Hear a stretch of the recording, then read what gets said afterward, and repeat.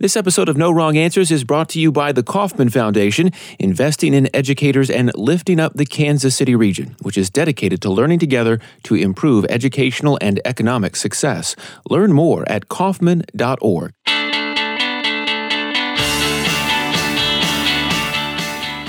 Class size was a big sticking point in the recent LA teachers' strike, but when is a class too big? Our teachers say you know it when you see it. Plus, the Covington Catholic School mess. Some say it's a teachable moment. If so, who's getting taught and what? Those topics plus kids these days on this edition of the No Wrong Answers podcast. Welcome to No Wrong Answers, the weekly podcast that gives you a teacherly take on the world. I'm your host, Kyle Palmer. I used to be in the classroom as an English teacher. Now I'm behind the mic as a radio journalist. I'm joined, as always, by a group of hardworking teachers who have a lot on their minds and are ready to talk. So let's introduce them. Maddie Burkemper, what do you teach? Hi, I teach third grade. Rebecca McIntosh, what do you teach? I teach students at the alternative school, elementary kids. And Bakari Ukuu used to be in the classroom, but what do you do now? Middle school vice principal. So Bakari, Rebecca, Maddie, all three of them teachers or educators in the Kansas City metro area. Before we get started, just a reminder, you can sign up for our weekly newsletter, the Friday Cheat Sheet, at NoWrongAnswersPodcast.com. The Friday Cheat Sheet gives you a preview of what we'll be talking about on the next episode. It's also a review of some of the interesting education stories that caught our eye during the week. It's your teacherly take on the world in your inbox. Sign up for the Friday Cheat Sheet at NoWrongAnswersPodcast.com.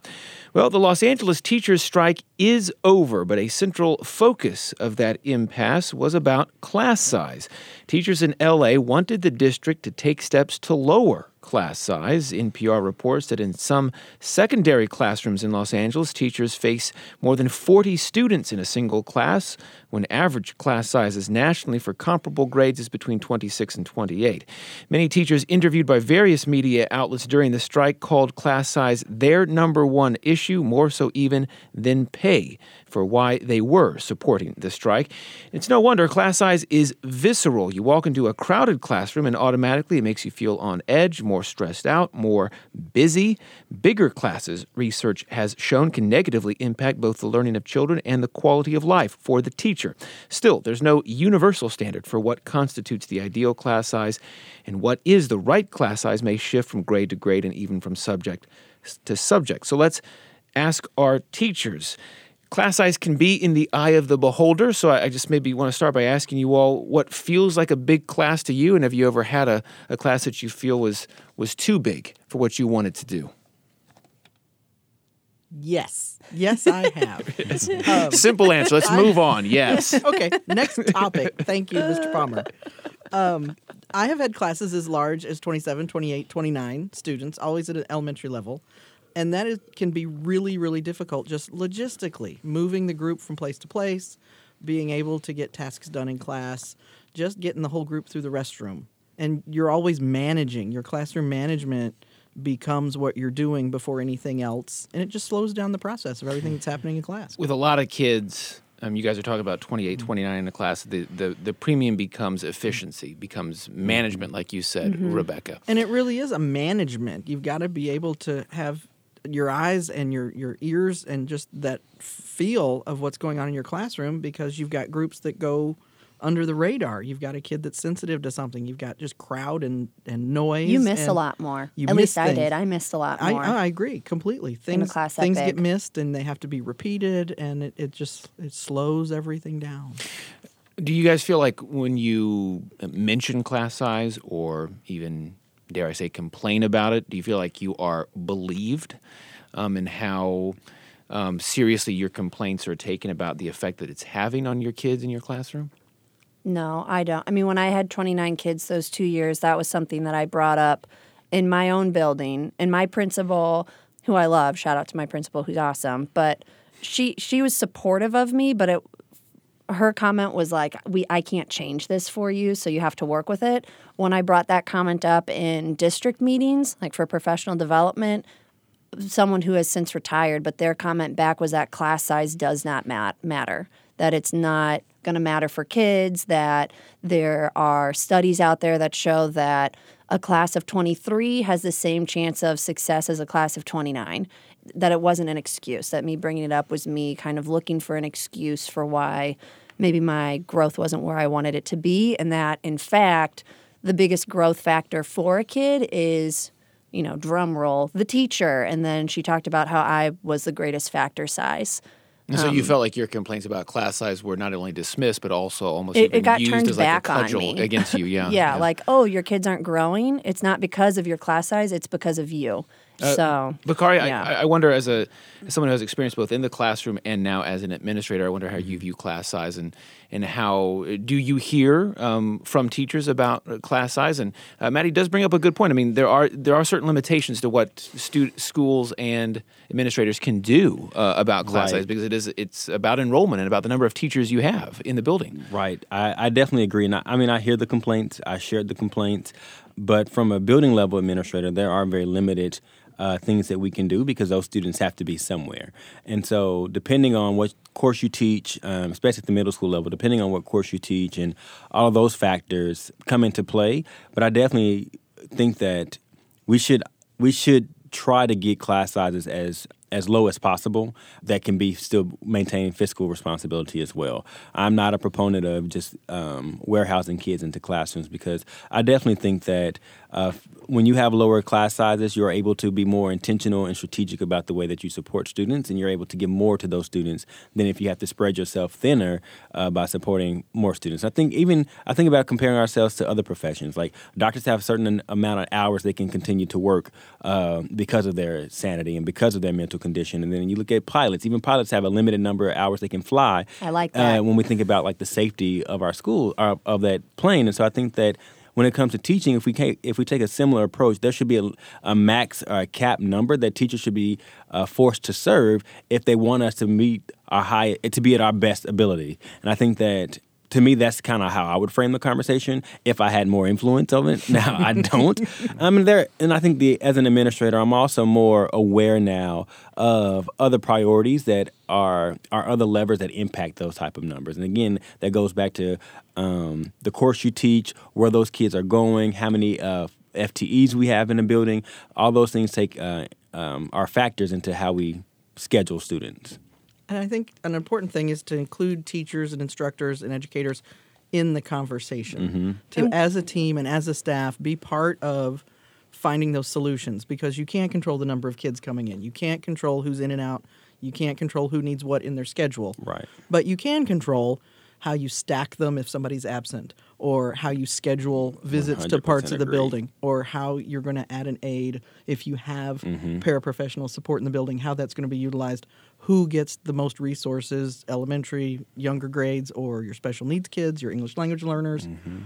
I think you have to bring the staff, the entire team on board to talk about how to allocate a fixed amount. Is that why class size can be so frustrating for teachers, in that a lot of it feels like it's out of your control? Like you are assigned a class, and the number of kids on your roster is the number of kids in your roster. If 2 or 3 kids get added a week into school, you have no control over that. Or if one of your colleagues is gone and 5 kids from a class that are not in your class suddenly are in your class for a day, that's out of your control. Is part of the frustration and the kind of anxiety around class size the fact that you as a teacher don't have a control over it? I think that's it to some extent, yes. I think also we all at the table know all of those things are going to happen. So those aren't surprises. You bank on those happening. It's just a matter of when and predicting that. And I think Maddie's point about taking it very personally is very, very authentic, because you compare to your colleagues how they're doing with their group. Are they up? Are they down? Am I down? Do I need more? It really does become a very personal reflection of the room you're running, and you don't have control over it. How do you manage a really large class? What are some things you do that might be different in a class of 28 as opposed to a class of 15? Your small groups get bigger. You learn to do groups. That's one immediate thing that I think about that really stinks. So like when you're doing your reading small groups for small group instruction, you're talking about a difference between, you could have 3 kids in a group, 4 kids in a group, versus when you have your lower performing students, all of a sudden that number of kids who they really need your help, it skyrockets up to like 8 or 12.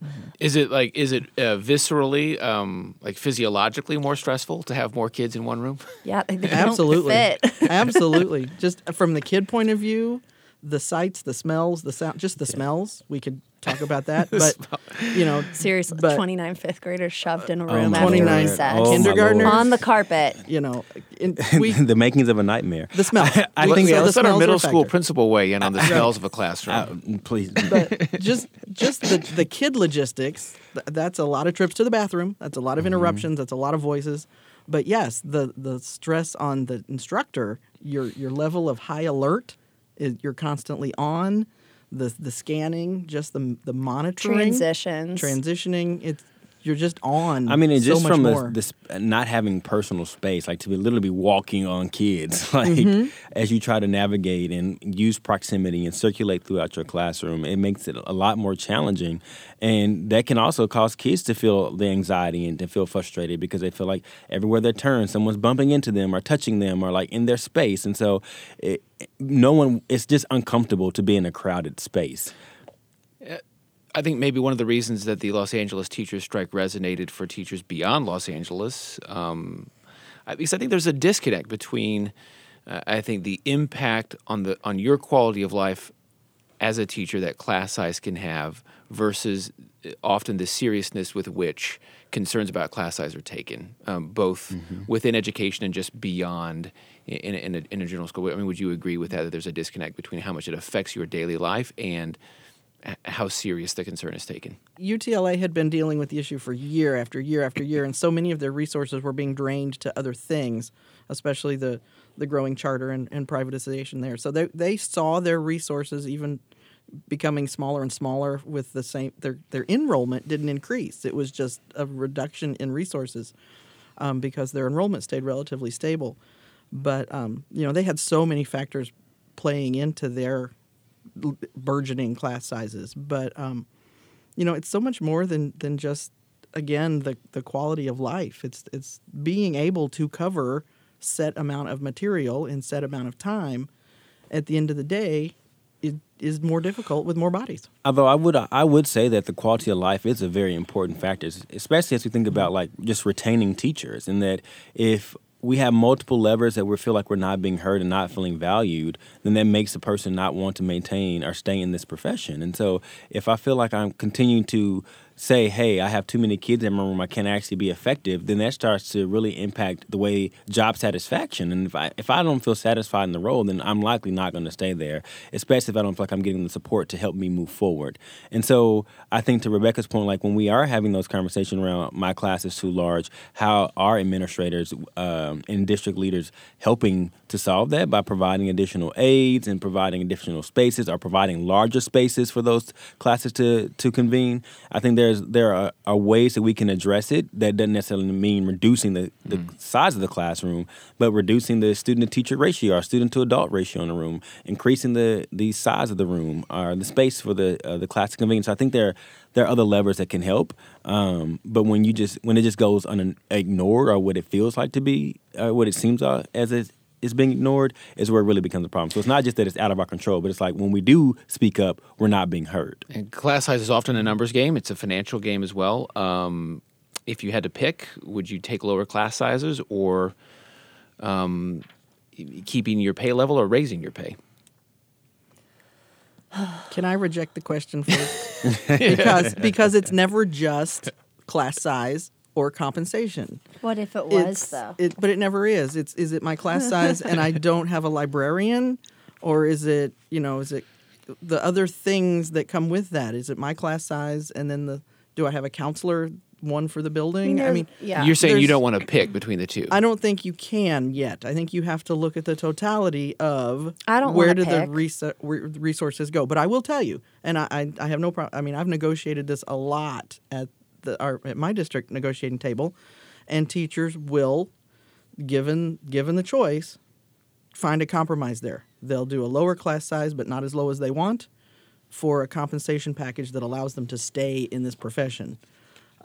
Because to Bakari's point, at a certain point, you have to be able to sustain your own family and your own career, and That goes into the pension conversation we've had. It goes into your future. It goes into your investment you're making for your master's degree or a higher degree. You have to balance that. And so there's usually a compromise found there rather than an either and or. Maddie, you're thinking. I am thinking. You look like you're thinking. I think that you shouldn't have to pick, which we all agree with. And I think that a lot of the schools that are struggling the most with this question are also the schools that are highest need and lowest funded. Like if you are having a class size of 40 kids, you aren't teaching at, like, there are schools that can get that sweet spot of 13 to 18 kids. Like, that's the sweet spot in public education. You have a class size less than 18, like, right on, great. And so when you're getting class sizes bigger than 18, chances are you probably teach at a school that could be Title I. You might teach at a school that has really big businesses in the district like boundaries, and maybe that big business isn't paying all of their taxes to you. Wink, wink, looking at you, Cerner. Like stuff like that. Or you are probably teaching at a school that is mostly non-white, or you might be teaching at a school that has really transient staff members. Like you have all of these other problems that you're facing at the exact same time. So you're saying that the big class sizes are compounding yes. the issues within the class. And there are teachers who teach at public districts who don't have large class sizes, and they don't have any of the other problems or obstacles or things that the people with the large class sizes have to deal with too. So a class I don't think you should have to pick. I think you should be able to fix the funding class of so that 40 we then can can- all have 18 and less class sizes. A class of 40 then can feel like a class of 45 Well, or 50. Think of it like a wagon metaphor, because whenever people are like, oh, at some point it doesn't matter. Yeah, I agree with you. Like if each teacher has a wagon and in your wagon is your class size, you can feel the difference between 13 and 18. Like another kid gets in and you go, oh, I can feel that. But at some point, they're right. Your class size doesn't matter because you can't feel the difference between 25 and 28 kids. I couldn't. Like my fifth grade year, I started the year with 25 kids and I ended with 29. And I really couldn't. It felt the same the whole year. So you need to get past 18 for your class size to start making a difference. At some point, your wagon's axle is going to break. Well, it's going to break and you're going to quit, and you pick it up and you say, well, how many kids are in there? I don't know, maybe 29, 30, 25-ish. You can't tell. You can't discern it, Well, I grew up in Independence, so I like the Oregon Trail references going on here. That's nice. Because now I'm dying to ask the question. We've talked about that before. We have. How many of the 29 that you ended with did you start with? Yeah. Because I'm willing to bet over I have a the new course student of that on year, Friday coming. I bet by the course Yeah. of that year you had upwards of 40 kids in and out of that wagon that It's a you still different have 29, to accommodate. yeah. It's a different Absolutely. group, yeah. My grade level this year, within the last 1 week, we've had 8 new students come to our grade. Because it's Within January. That's 1 what week. happens at the end of January. Yeah. Well, that's not, I mean, and that kind of problem isn't even captured by the raw number of kids that are in your classroom. You're talking about Absolutely. the kids cycling in and out.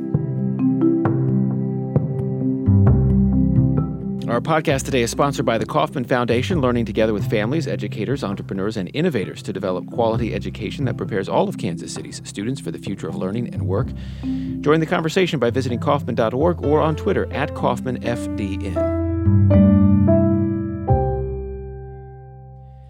Just how primed our country is for a fight became abundantly clear recently with the whole mess over the Covington Catholic School boys.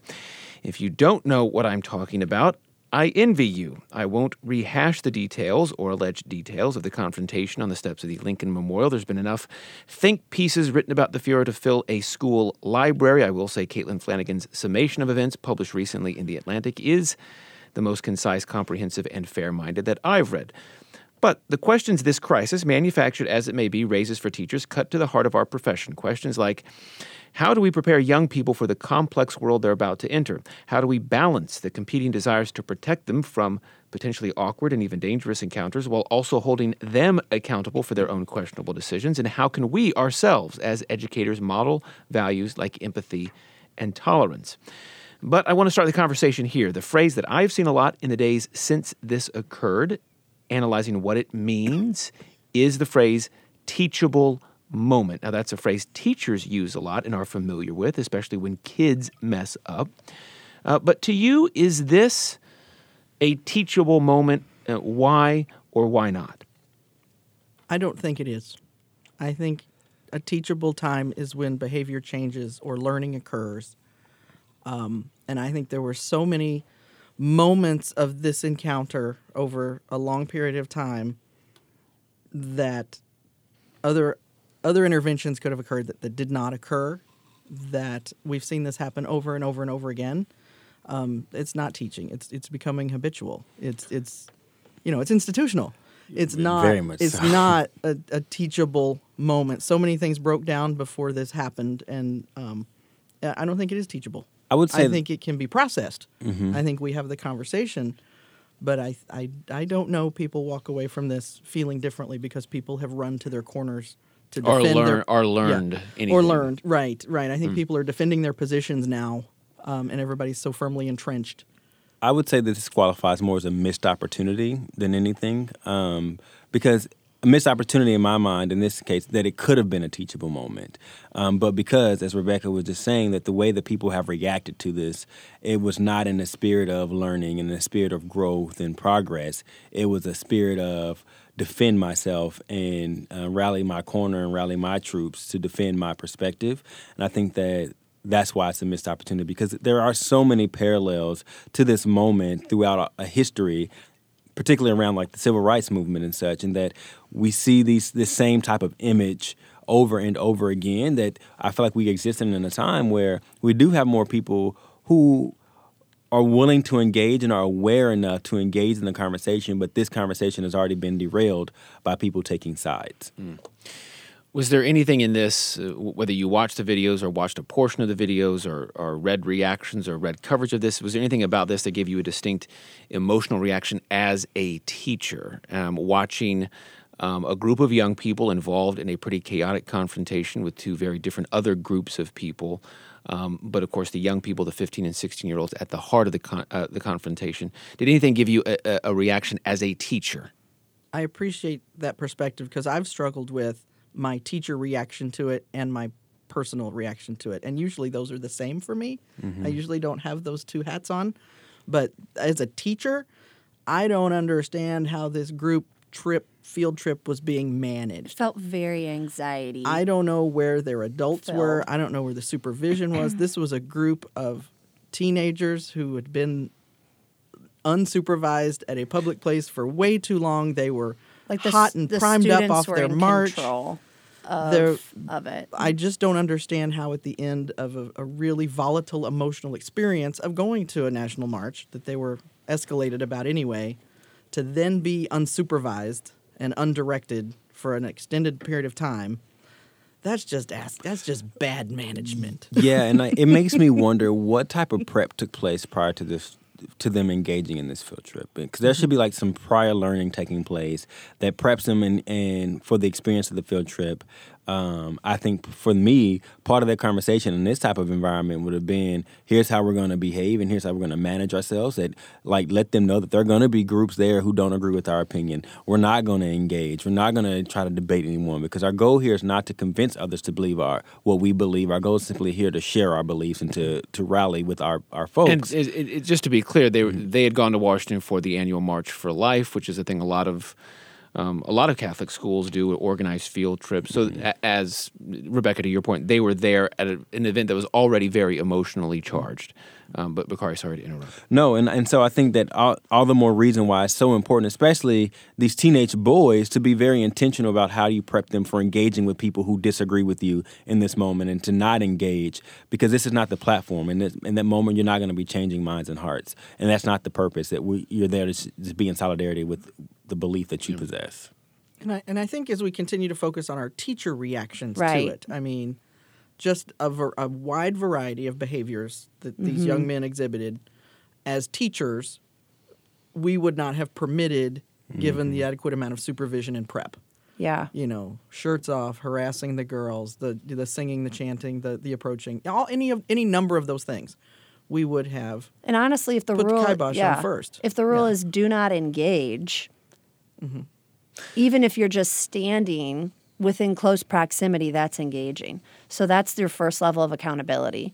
Like whenever the problem, like Right, and I think we can also fail to mention that these groups of boys were wearing "Make America Great" MAGA hats, hats. and "Make America Great Again" hats, Mm-hmm. and I think that in and of itself is problematic. And I think Yeah. we know that is largely a symbol and a dog whistle to a certain type of individual. And I think that, I would compare, and I've seen other people make this comparison on social media, that when like a Trayvon Martin and a Michael Brown were shot and killed, we gave warnings to black parents to not let their black boys walk around in hoodies because it indicated they were thugs. So the symbolism of a hood is like that it implies that all these black boys are thugs, whereas I think we now exist in a time where these MAGA hats are very intentional and that they only a certain demographic of people continue to wear them in a way and display certain behaviors while wearing this item in a way that indicates that it's clearly some type of bias or racist or prejudice toward a particular group. And in this case, these boys are literally shouting, "Build that wall," and doing tomahawk actions toward this Native American. And I think that we can't fail to mention that and see those parallels. What it made me think of is when we were trying to integrate schools, and it made me think like the Little Rock Nine, and they're trying to enter these schools, and you see all these teenage white kids screaming toward these kids who are simply trying to get access to a quality education. And so it really harkened, when I think about the parallels, or even like the lunch counters, like I think about the parallels of that imagery and those actions. I think that's why it's a missed opportunity that we are in 2019 and we're still seeing things that you can juxtapose to a 1950s that just shows where we are as a society and where we could be.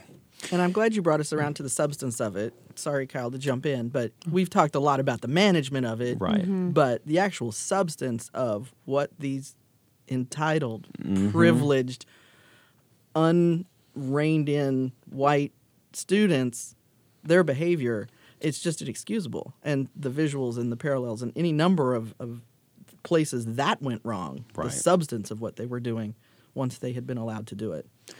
I've heard that a lot in the days since this occurred and blew up.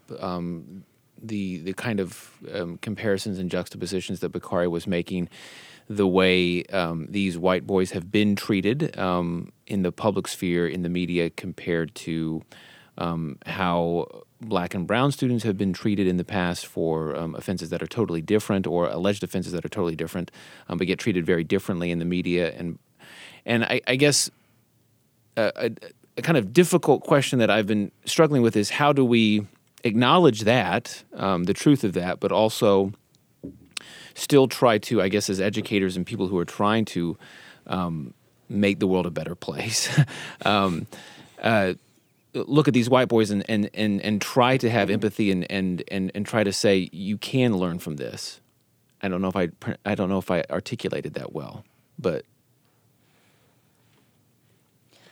saying that they can learn from it, I guess, is, I've been struggling with that too. And when in prior conversations that I've had about this topic, I think that that's what I wanted to focus on. And thinking and reflecting about it more for me, I think that the message I've kind of walked away with is, for us to ask that question, you have to be certain that someone's going to do it. How do we have empathy for these kids, and how do we say, you can learn from this? Well, if it's a kid that is supposing that there is an adult figure in their life that is going to impart the lesson.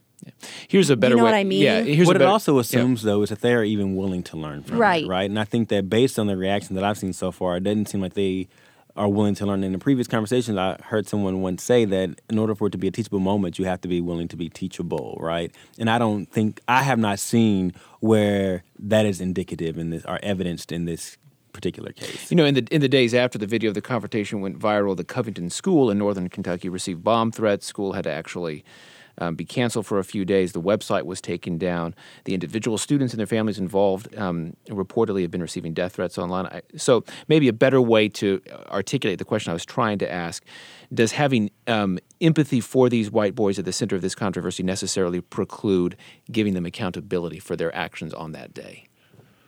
Of course. I mean, I don't think any kid should be subjected to those type of. I don't think that was a reasonable response to their behavior by any means. I don't think that was teachable. I don't think that helped them learn. I don't think that was a reasonable response. So I can have empathy toward that end. That I don't think anyone who makes a mistake should get that type of response. And I think we need to talk about the responses, because it wasn't just the threats on the school or the follow-up, it was the viralness of the video. It was the reaction of the media. It was the backlash from all. I mean, I think, right.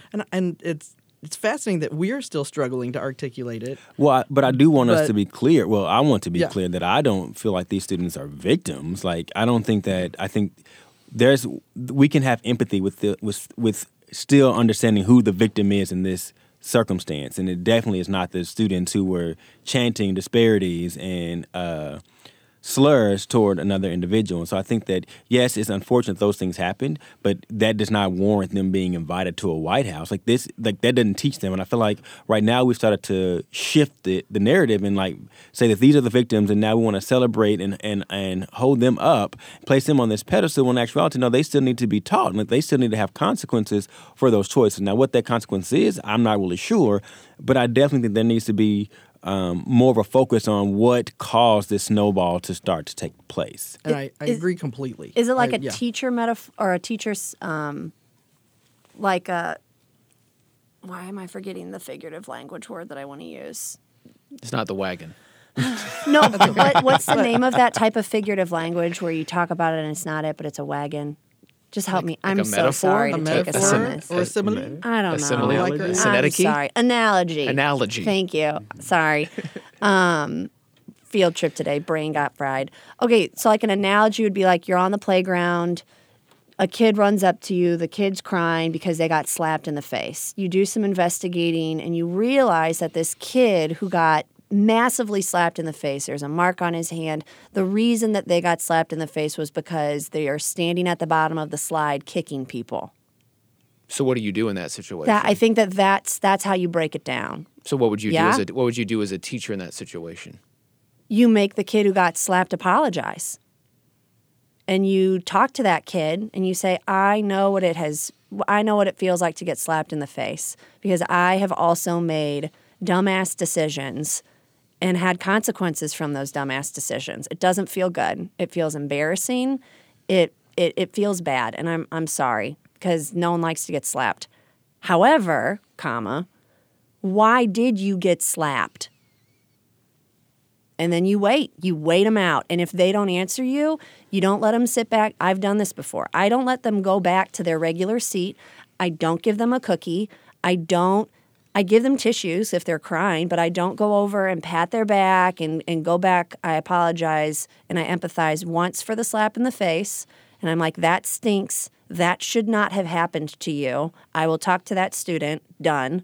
And then I don't even talk about it again, to be honest. I kind of brush past the fact that they got slapped, and the entire rest of the conversation is putting the onus of responsibility on them. And I'm like, why did this happen? What do you have to say for yourself? You need to write an apology note. Who slapped you in the face really? Why did that just happen to you? And then you let them dig that out and figure it all out. And then when you call home, you make sure that you don't really emphasize the fact that for parents, they always want to talk about their kid and why their kid got slapped. And for me, I'm like, I've dealt with the other kids, and I don't really share the consequence with the harasser. I'm like, Well, yeah, you don't get to. I find that a pretty pungent analogy for this situation. Literally just came up with it. I would say if we apply that to the Covington situation at this point, the kid who's been slapped in the face has now been... He's at the nurse. He's got an ice pack. He's got a interviewed by the principal in front of the whole school His parent- about why he is the victim. His parent is pulling him out of school early, He's and running he's for student going council to president he's with going the to Worlds of endorsement of the Fun. principal. I think that's it. And you're And that's like, why this isn't a teachable moment. well, and you forget, I think that like even I fell victim to that where I forgot why that kid got slapped. And I wanted to talk about the slap. And now it's too late. Well, for him probably. For me, I just figured it out today, which is still kind of bullshit that it took me that long.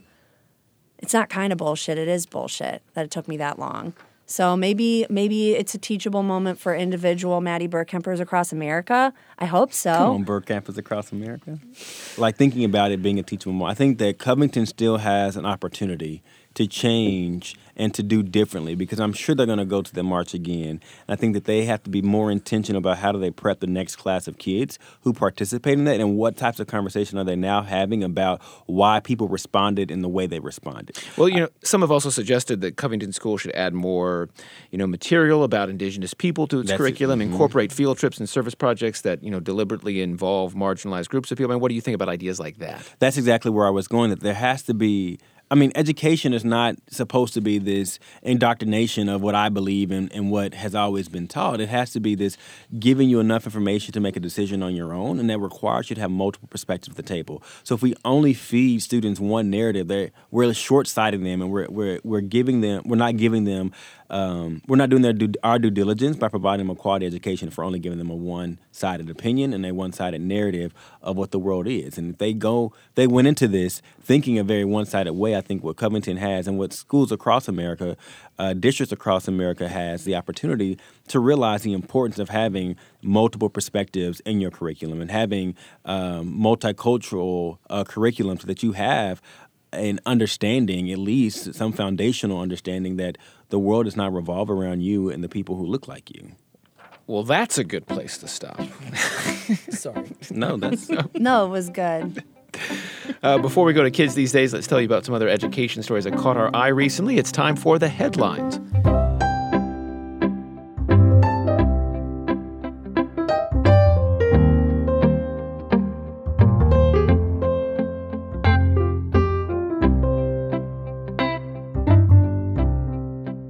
Denver teachers have voted to approve a strike. Talks between union leaders and the Denver Public Schools stalled earlier this month, and the teachers' contract with the district has now expired. Negotiations are hung up in part over the union's demand that more money go to teachers' base salaries instead of incentive pay. The district has asked the state of Colorado to intervene. The teachers' union, in turn, has requested the state stay out of the dispute. In New York State, law... Taking notes, Rebecca? Paying attention. Virginia had their rally yesterday. Yeah, it's not ending. It's not ending. It's not ending. This is something people need to pay attention to. In New York State, lawmakers recently passed a bill that scraps the mandated use of some state tests linked to teacher evaluations. The move reverses a policy put in place under Governor Andrew Cuomo that tied teacher evaluations closely to student test scores in grades 3 through 8. That was a big factor in a parent-led backlash to standardized testing in New York over the last few years that saw thousands of families opt their kids out of state tests. And an environmentally conscious teenager made a startling discovery off the coast of Northern California. In 2017, Alex Weber, then a junior at Carmel High School in Carmel, went snorkeling in Monterey Bay, beautiful Monterey Bay, I've been there, and discovered thousands of golf balls on the ocean bed, hit there from the famed seaside Pebble Beach Golf Club. After a months-long retrieval operation involving her father and a friend, Alex ended up pulling out 40,000 golf balls from the Pacific Ocean. She used the discovery to convince Pebble Beach to start addressing the problem and is also now working with a local ocean sanctuary on cleaning up fragments of plastic from the balls that eroded into the ocean. There you go. Those are some of the headlines that caught our eye recently. Coming up, Kids These Days, but first, this episode of No Wrong Answers is sponsored by the Kauffman Foundation. No Wrong Answers retains total editorial control, and what our teachers say are their personal opinions, which may not reflect the official policies of the schools and districts they work for. Like us at Facebook, follow us on Twitter, just search for the No Wrong Answers podcast by Fountain City Frequency. Find us at Apple Podcasts or wherever you get your podcasts, and once you do, subscribe and leave us a review. It helps. There are no other podcasts like ours giving you a teacherly take on the world. If you've enjoyed this conversation, subscribe, leave us a review, and keep the conversation going. Now, kids these days. Maddie, what are your kids into? Snow days. And cold snow days. And cold days. Tomorrow we have off because of cold temperatures. You already know that you have it off. Yep. I knew hours ago. All three of you. All three of us. What are you doing tomorrow, Sorry, Kyle? I'm Mr. working. Palmer. What So time? am I. Journalists don't get snow days, and neither do Neither administrators. I was about to say neither do administrators. Oh, yeah. You. Sorry, Bakari. So did your kids know today that they were going to get tomorrow off? I didn't talk about No. it. I didn't talk about it, but I had a club after school today, and I told them before they went out to their cars, and it was But how did they bedlam. react? They were like, "Oh my gosh!" and they ran out of the doors, and it was great. And yeah. See you Thursday. Rebecca, what are your kids into? It's science fair time. Everybody's doing science fair. So thank you to everybody that continues to make trifold cardboard backdrops and houseplants in closets and dropping things in fake lava volcanoes and all the parents that are forcing this to happen. Thank you for this ritual. It's important. And all those teachers who are going to get pressed into service to evaluate them and award the ribbons. It's a big deal. And there's something very satisfying to have it happen year after year, even though it's the fifth grade's worst nightmare. Science fairs, I think, keep the makers of puffy trifold Those they're never used for anything display else, boards in but- business. But we've got them. They're propped up. They're labeled. That's so true. So many different ways to spell hypothesis. But Oh my gosh. they're- You would figure in our digital age, we would have moved past the puffy No, triboard, they are- trifold display They board. are absolutely It's hand not a lettered. science project if it's not hands-on. They are hand lettered and crooked and scribbled on and homemade, and I love it. Bakari, what are your kids into? My kids are into, many of my kids are into testing. We are actually in testing season right now. Already, come on. Wow. State testing for access testing, which is basically like our state assessment for ELL students. So English language learners are currently doing their state assessment. I'm checking the date. It's January still. Yes. Okay. Well, thanks to our teachers this week, Maddie Burkemper, Rebecca McIntosh, and Bakari Uku'u. Put in a lot of extra work this week, I will say. Thanks, as always, to Matt Hodap, who produces the podcast. Thank you to KCUR 89.3 Kansas City Public Radio, where we tape. Remember, go to our website, NoWrongAnswersPodcast.com, and sign up for our Friday Cheat Sheet newsletter. Until next time, remember, kids, be nice to your teachers.